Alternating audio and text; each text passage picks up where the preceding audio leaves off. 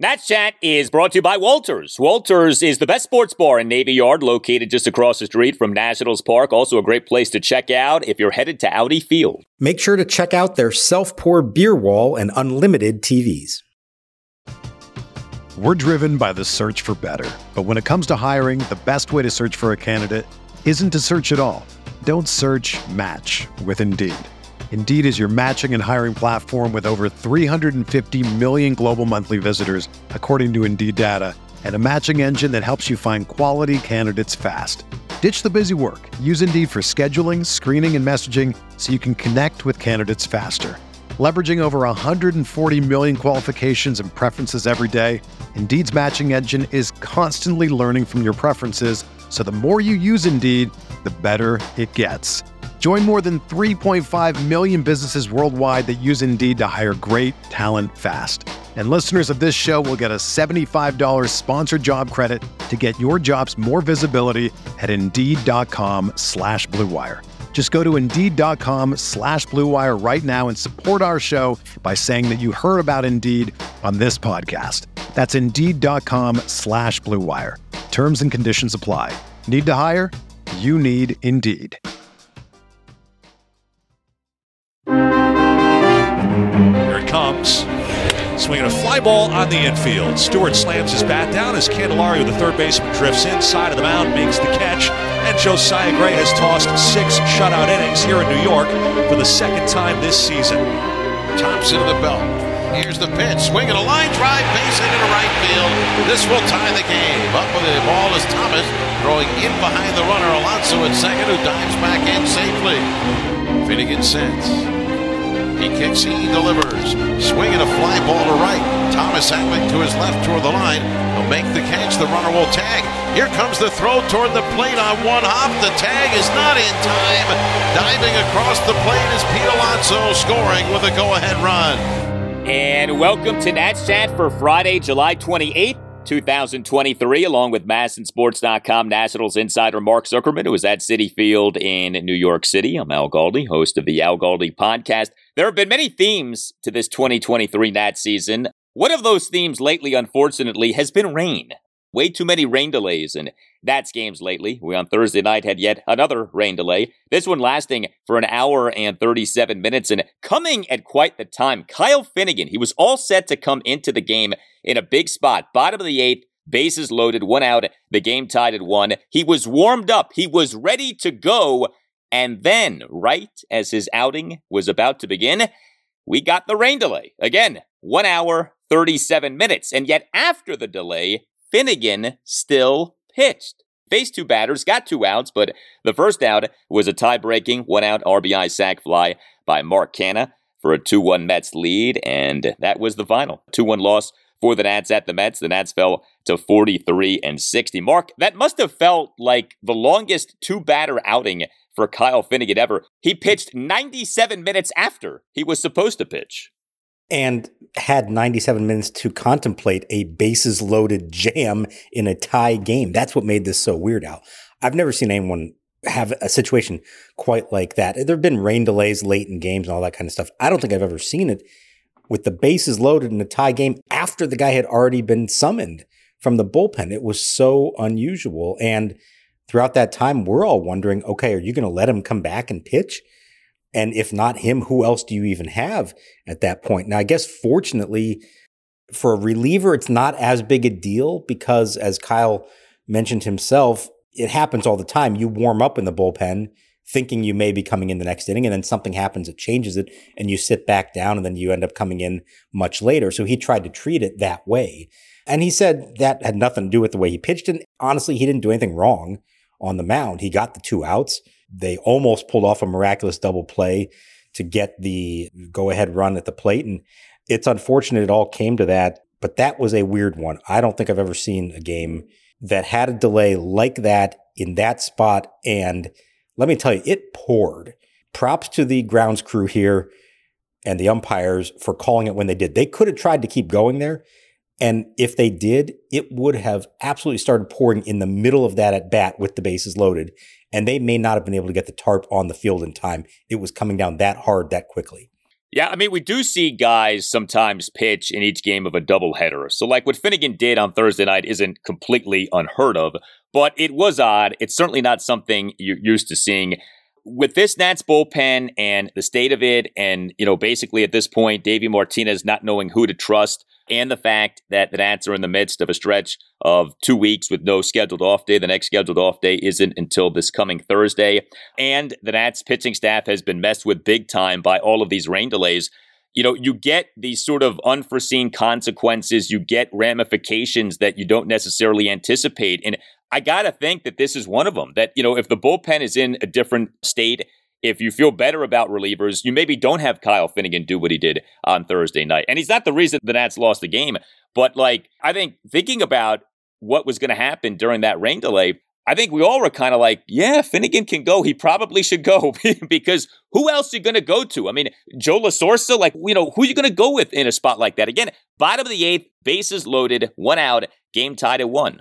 Yeah, no, there was nobody else, not if you're trying your very best to win the game, which they were doing. Now, I mean, the craziest part of it is, even if he had gotten out of that, and he almost did, he's still got to come back and pitch the ninth. I mean, that was the intention all along, is that he's going to get his way out of the jam that Mason Thompson created, and then come back to pitch the ninth in what is ultimately still a tie game, or perhaps the Nats would have taken the lead by that point. So it does show you how thin the bullpen is. He fired all the bullets he had. Davey did in this game. He used Weems and Ferrer to get through the seventh. Then Thompson is really what turned this into, what happened, in that he could not get through the inning. Some of it was bad luck. There was a little dribbler in front of the plate. There was a blooper to shallow center field, but then he lost his command after that and loaded the bases. And the strategy was all fine. They did what they had to do to try to win that game, but it was a really unusual circumstance. And there was part of me also thinking, I'm sure they were thinking this too, if the rain was worse and it prevented them from coming back to resume the game, it would have been suspended. The game was now tied. It doesn't revert back to the previous inning. That doesn't happen anymore. Maybe that would have been better because Finnegan would have been able to sleep all night, rest up, and come back and pitch fresh. Now, again, I don't think the situation affected at all the way that he pitched. He doesn't think so either. But it was another little wrinkle, that whole scenario. Well, let's make this clear. The Nats lost this game because of their hitting. The Nats scored just 1 run the entire game, didn't have an extra base hit the entire game. But yeah, what happened with the bullpen was particularly interesting. So we had the Kyle Finnegan scenario, and then, as Mark was just mentioning, we had the Mason Thompson scenario. So, Mason Thompson at times this season, as we know, has been great. I mean, he threw games on May 1st, had an ERA of 1.80 for this season. But he's starting with an appearance on May 2nd, had a really bad May. He actually had a good June, but he's having a bad July. He has been very up and down, and Thompson on Thursday night was not good. He officially allowed 2 runs in a third of an inning. He faced 5 batters, got just 1 out. He threw 21 pitches, 11 strikes. That was it, versus 10 balls. Now, there was some bad luck, yes. Thompson gave up a 1-out infield single by Jeff McNeil on a swinging bunt on a 1-2 pitch, as catcher K-Bit Ruiz actually slipped in throwing to first base, although McNeil might have been safe anyway. And then Thompson gave up a 1-out single by Pete Alonso on a weird play, a high fly ball into no man's land in center field. Alex Call initially went back before charging in. There's also this thing of Nats outfielders playing really deep, so I think you certainly could chalk that play up to bad luck. But then Thompson gave up a game-tying 1-out full-count RBI single by Daniel Vogelbach to right field to tie the game at 1. And then things really unraveled. Thompson issued a 1-out wild pitch, giving the Mets runners on second and third with 1 out. And then on the very next pitch after the wild pitch, Thompson issued a 1-out hit-by pitch of DJ Stewart to load the bases with 1 out. And then that was it. Davey Martinez pulled Thompson from the game. Kyle Finnegan was set to pitch, and then came the rain. When Vic came out, he said, "Hey, Davey, in about 2 minutes, they're going to downpour." So he said, "We're going to get tougher on the field." I mean, at that point, like I said, we can't control Mother Nature. But man, Mason Thompson, when he's off, he's really off, and he was off in this game. And that's the problem, is that you can kind of see it coming, and there doesn't seem to be a lot of ability to get through that and get out of it. And Davey tried to push it as far as he could and got to a point that he couldn't anymore. The start of the jam, not really his fault. Like I said, the little dribbler, the blooper. Watching the replay, I don't feel like even if Alex Call gets a good break on it, that he does make it there in time. It was really hit that shallow, and I don't think he was going to get there. But as you pointed out, and we've been talking about a lot this year, they do position their outfielders really deep, and it leaves you susceptible to things like that happening. Again, I don't know if it would have made enough difference if he would have gotten there in time if he's playing a little shallower, but it did kind of feel like that, played a role, at least in setting it up. Now, everything after that, you can put on Mason Thompson's shoulders, the RBI single, the wild pitch, the hit by pitch. And it's a little bit baffling why things start to go downhill for him and why he can't get out of it. And it is a concern because, especially in their current state, they need him. He's their second most reliable reliever at the moment behind Finnegan. They can't afford to have an inning where he takes the mound in a close game and then you aren't even sure he's going to be able to finish that inning. Like, they have to get 3 outs from him or more at times. And when he doesn't have it, he doesn't have it. And that was the case in this one. Yeah, the other 2 Nats relievers in this game, Jordan Weems, he in the bottom of the 7th, faced 3 batters and got 2 outs. He did give up a 1-out double by Brett Beatty to the right center field gap. And Jose A. Ferrer then came into the game in the bottom of the 7th with the runner on second, 2 outs, Nats up 1-0. And he got the Mets' number 1 batter, Brandon Nimmo, to line out to Corey Dickerson for the 3rd out. Look, kind of buried in all of this is that Josiah Gray, oh, by the way, on Thursday night, tossed 6 scoreless innings. Now, this is kind of an odd outing for Gray. He, again, did his thing of not being pitch efficient, put some guys on base from a standpoint of walks and hit by pitches, but 6 scoreless innings. He only gave up 2 hits, both of which were singles. He issued 3 walks and 2 hit by pitches. He recorded 4 strikeouts. All of that added up to him over his 6 innings, throwing 106 pitches, 63 strikes versus 43 balls. But this really is becoming a theme with Josiah Gray. Like, every game we say, well, he threw a lot of pitches and, he put some guys on base. But geez, 6 shutout innings. His ERA for this season now is down to 3.27 over 21 starts. Right. It's hard to find too much fault when you have those kind of results. Now, you would love for him to be a little more efficient. You'd love for him to have a few more 1, 2, 3 innings, but maybe this is just who he is. And, this is interesting. I was looking at all of his rate stats for the season as this game was going on. And what stands out to you is his whip is actually higher this year. His strikeout rate is down this year. His walk rate's about the same. What's the difference? It's the home run rate. He's cut it in half. That is the number one reason that he has turned it around this year. Now, is that a reflection of what he's been doing? Is that a fluke? Is that something that eventually is going to backfire on him? I mean, there were 2 balls in this game back to back in the 3rd inning that off the bat looked like they might be home runs. They were caught at the warning track. But I do think the additions to his pitching arsenal that he's added, the cutter especially, throwing a lot more pitches that move, trying to induce weak contact, I think there's something to be said for that. It's working. It's not leading to strikeouts, and it is leading to base runners, but it's not leading to a lot of loud contact. And I think that ultimately is a plan that seems to be working for him. Now, are we going to declare that that's who he can be and that this is going to be successful long term? I don't know. Maybe eventually that catches up to him, but you can't argue with the results. The results have been really good.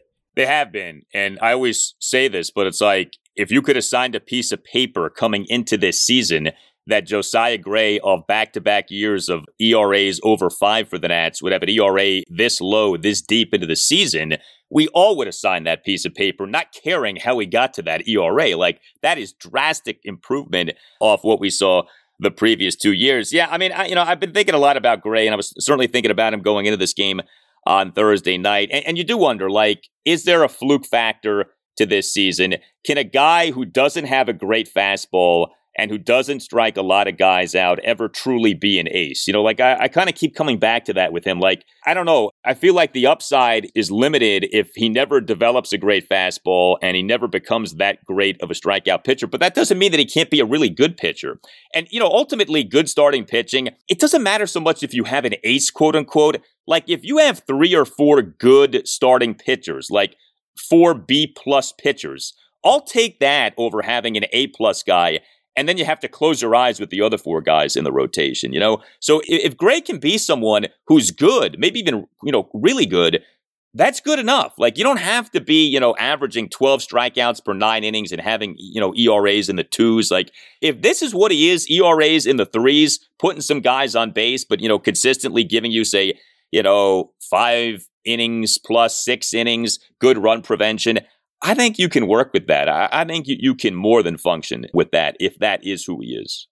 Yeah, of course. And in the team's ideal world, he's their number 3 starter here in the next year or two. And when they get good, and Mackenzie Gore and Cade Cavalli are your 1 and 2 in one form or another, and maybe they even go out and get somebody else at some point to lead them all. So they don't necessarily need him to lead the way. Now, right now, he's their best pitcher in terms of the stats, taking the ball every 5th day, giving them a chance. He was an all-star, ERA in the low 3s. That's all great. And I think if nothing else, what we can say this year is he's learning about himself and figuring out who he is and how he can be effective. Now, is that always going to be effective? That method, that approach? I don't know.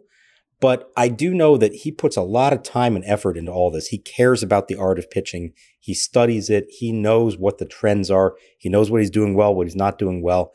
He goes into every game with a game plan that he thinks is going to be successful. And I think he's figuring this all out, that it can work. It's maybe not the conventional way you see from most pitchers, especially young pitchers in the big leagues in 2023, but it's working for him.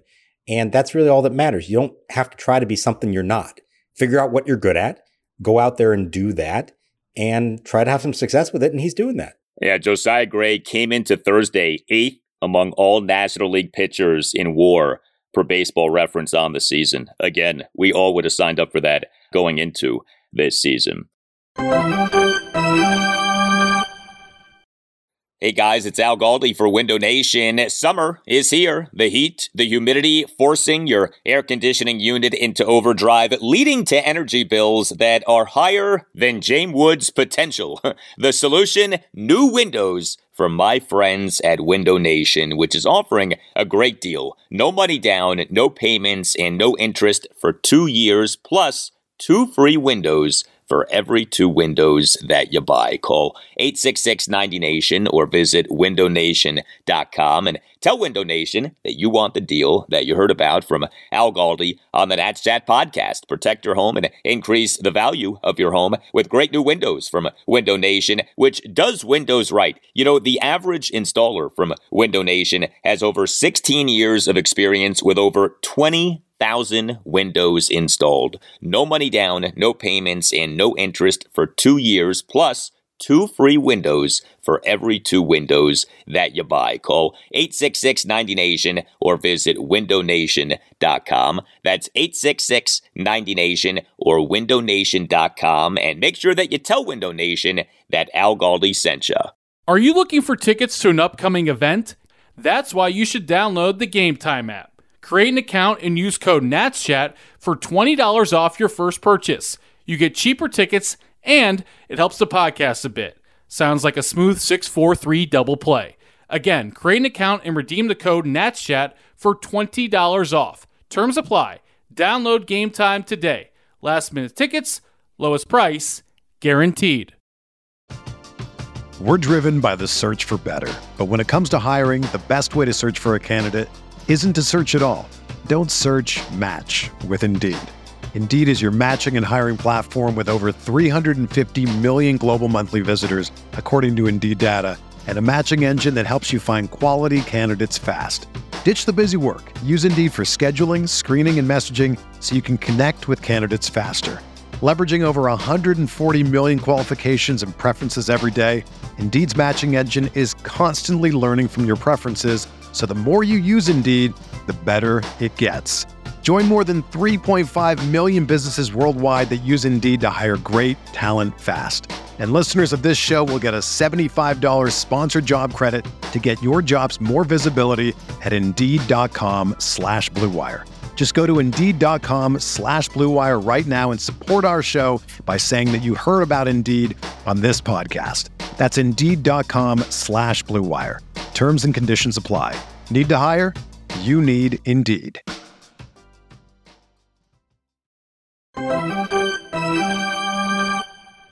They're loaded up. The Mets play back on the infield, hoping for 2. Here's the pitch to Ruiz.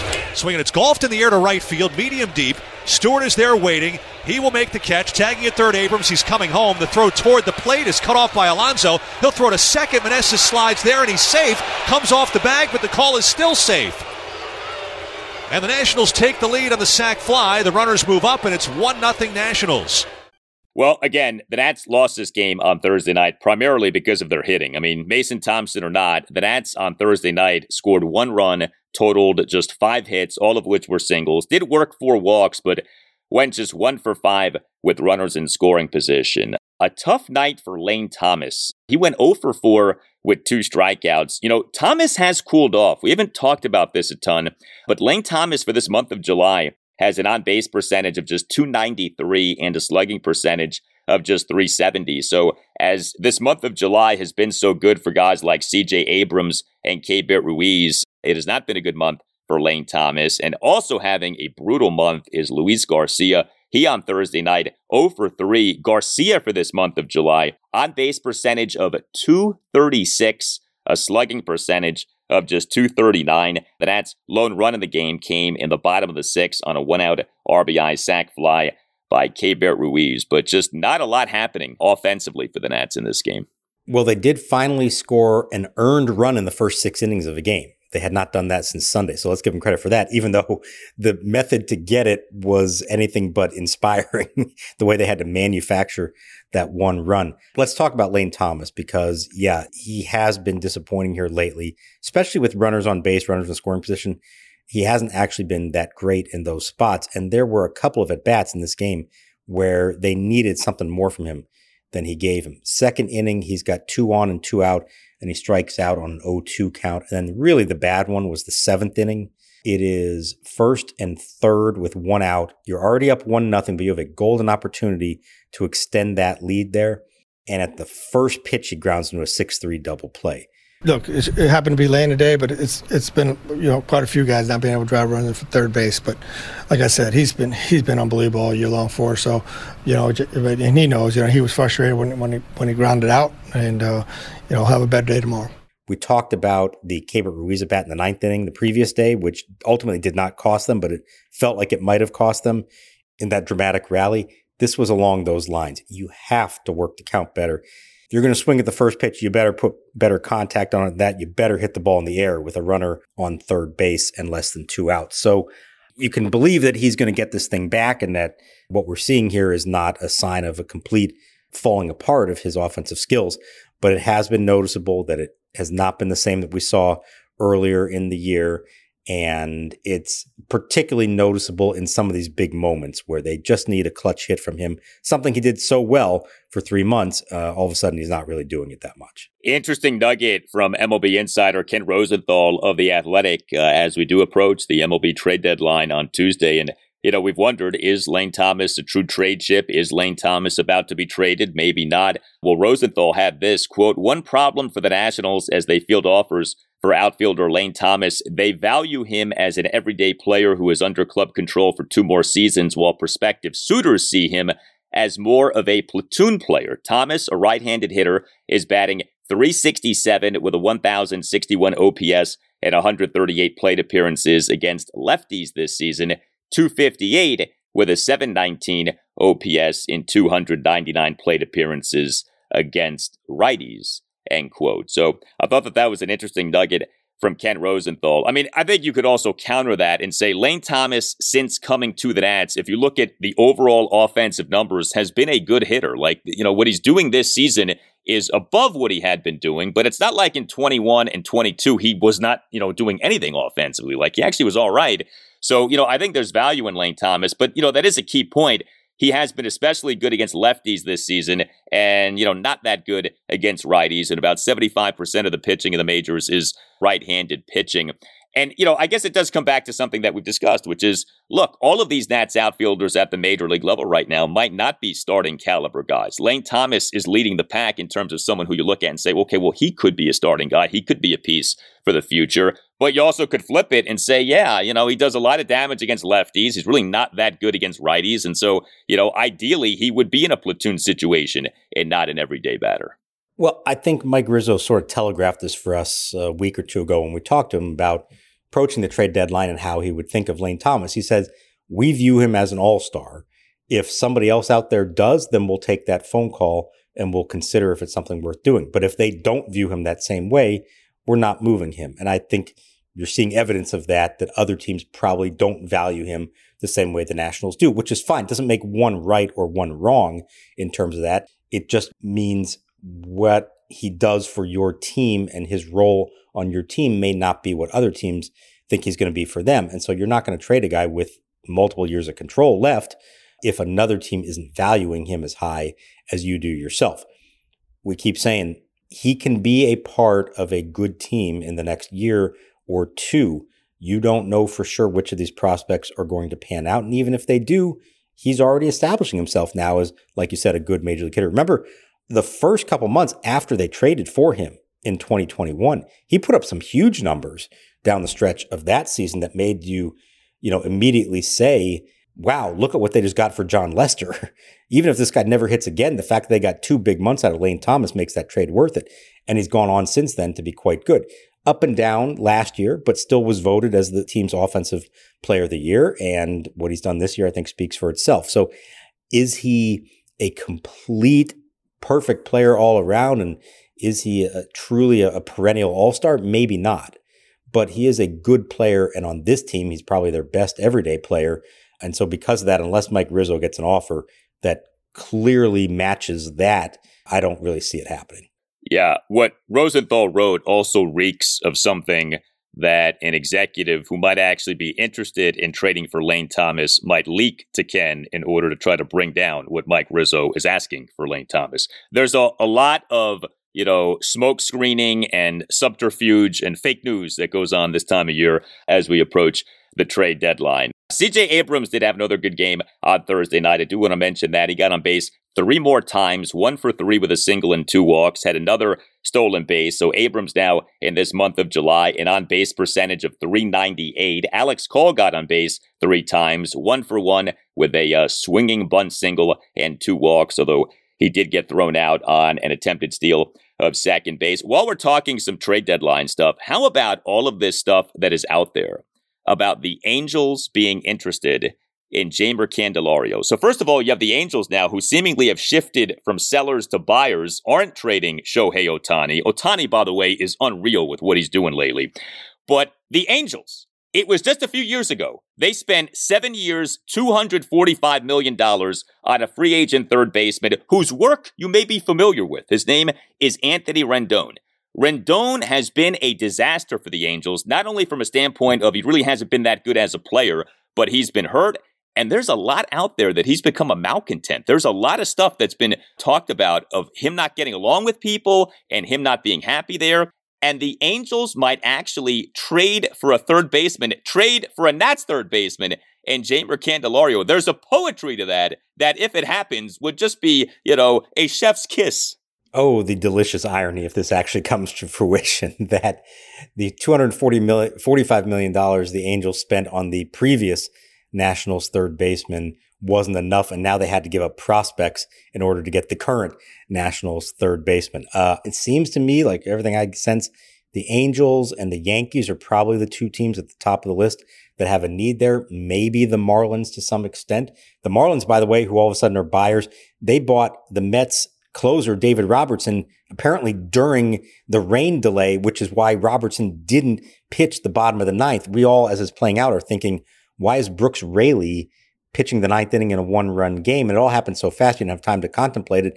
And literally as the game was ending, the news broke that the Mets are trading David Robertson to the Marlins. So the highest payroll team in the majors is selling to one of the lowest payroll teams in the majors, which tells you about the bizarre state of this season. But yeah, this next few days are going to be very interesting to see what the market is for Candelario. And boy, if the Angels are the ones that end up doing it, I think Mike Rizzo will have a particularly wide smile on his face if after all this, after losing Rendon to them and watching the Angels pay all that money to a guy who has not lived up at all to what he was supposed to be, if now the Nats actually do get a price. We said the Nats didn't get anything for Rendon in the end. They let him walk. Well, they may get something in the end for him in the form of a prospect for Jeimer Candelario. How about that? It's amazing how this stuff can work out. And the Angels already may be viewing Anthony Rendon as a sunk cost. Well, speaking of Nats players who were here but no longer are here, Max Scherzer. Game 2 for the Nats at the Mets, Friday night at 7:10. And how about the pitching matchup, Mackenzie Gore versus Max Scherzer? The Nats ace of the past against, perhaps, the Nats ace of the future. You know, we have not had many juicy starting pitching matchups in Nats games this season. Might I suggest this is the juiciest, at least so far. Mackenzie versus Max, Friday night, New York City. Sign me up. I'm looking forward to this one. Mackenzie Gore pitched really well the last time he was here at Citi Field in April. Max Scherzer, who just turned 39 years old, believe it or not, is not having the kind of season that he thought he would still have, even at his advanced age. And obviously the Mets are now teetering where even after beating the Nats, it looks like they are sellers at the trade deadline. There is a lot of compelling stuff taking place here in Flushing over the next few days, and I'm very much looking forward to this matchup of the former ace and maybe the future ace of the Nationals. The Nats haven't fared real well against Max since he left them. I don't know what's going to happen in this game. We know they're not scoring a lot of runs at the moment, but that would be quite something if Mackenzie Gore could beat Max Scherzer and perhaps help push the Mets finally over the edge to the point where they concede that they are not going to win this year and start selling off parts. Although Max could be traded before Friday night at 7:10, so that's a possibility too. Before we go, Al, I want to give one quick shout out. I want to say hello to Simon Tipple, a loyal listener of ours from Brighton, England. Yes, one of our foreign listeners, born and grew up in England, learned to love baseball, became a Nationals fan, attended one game at Nats Park against the Phillies in 2009, and on Thursday night attended his second ever Major League Baseball game at Citi Field to watch the Nationals play. I got a chance to meet him during the rain delay. Very cool to meet you, Simon. And once again, showing how the breadth of this podcast literally reaches around the world. It was very cool to experience that.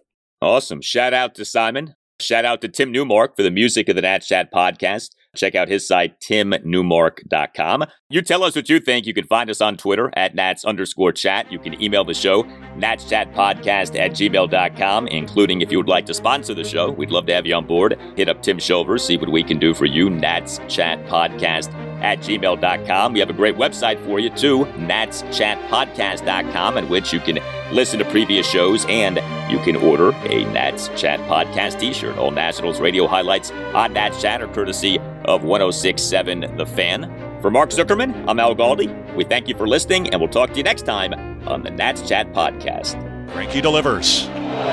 Swinging a long drive to left. Way back. Forget about it. It is going, and long gone into the Crawford boxes, and the Nationals are on the board. Anthony Rendon has his second home run in the World Series.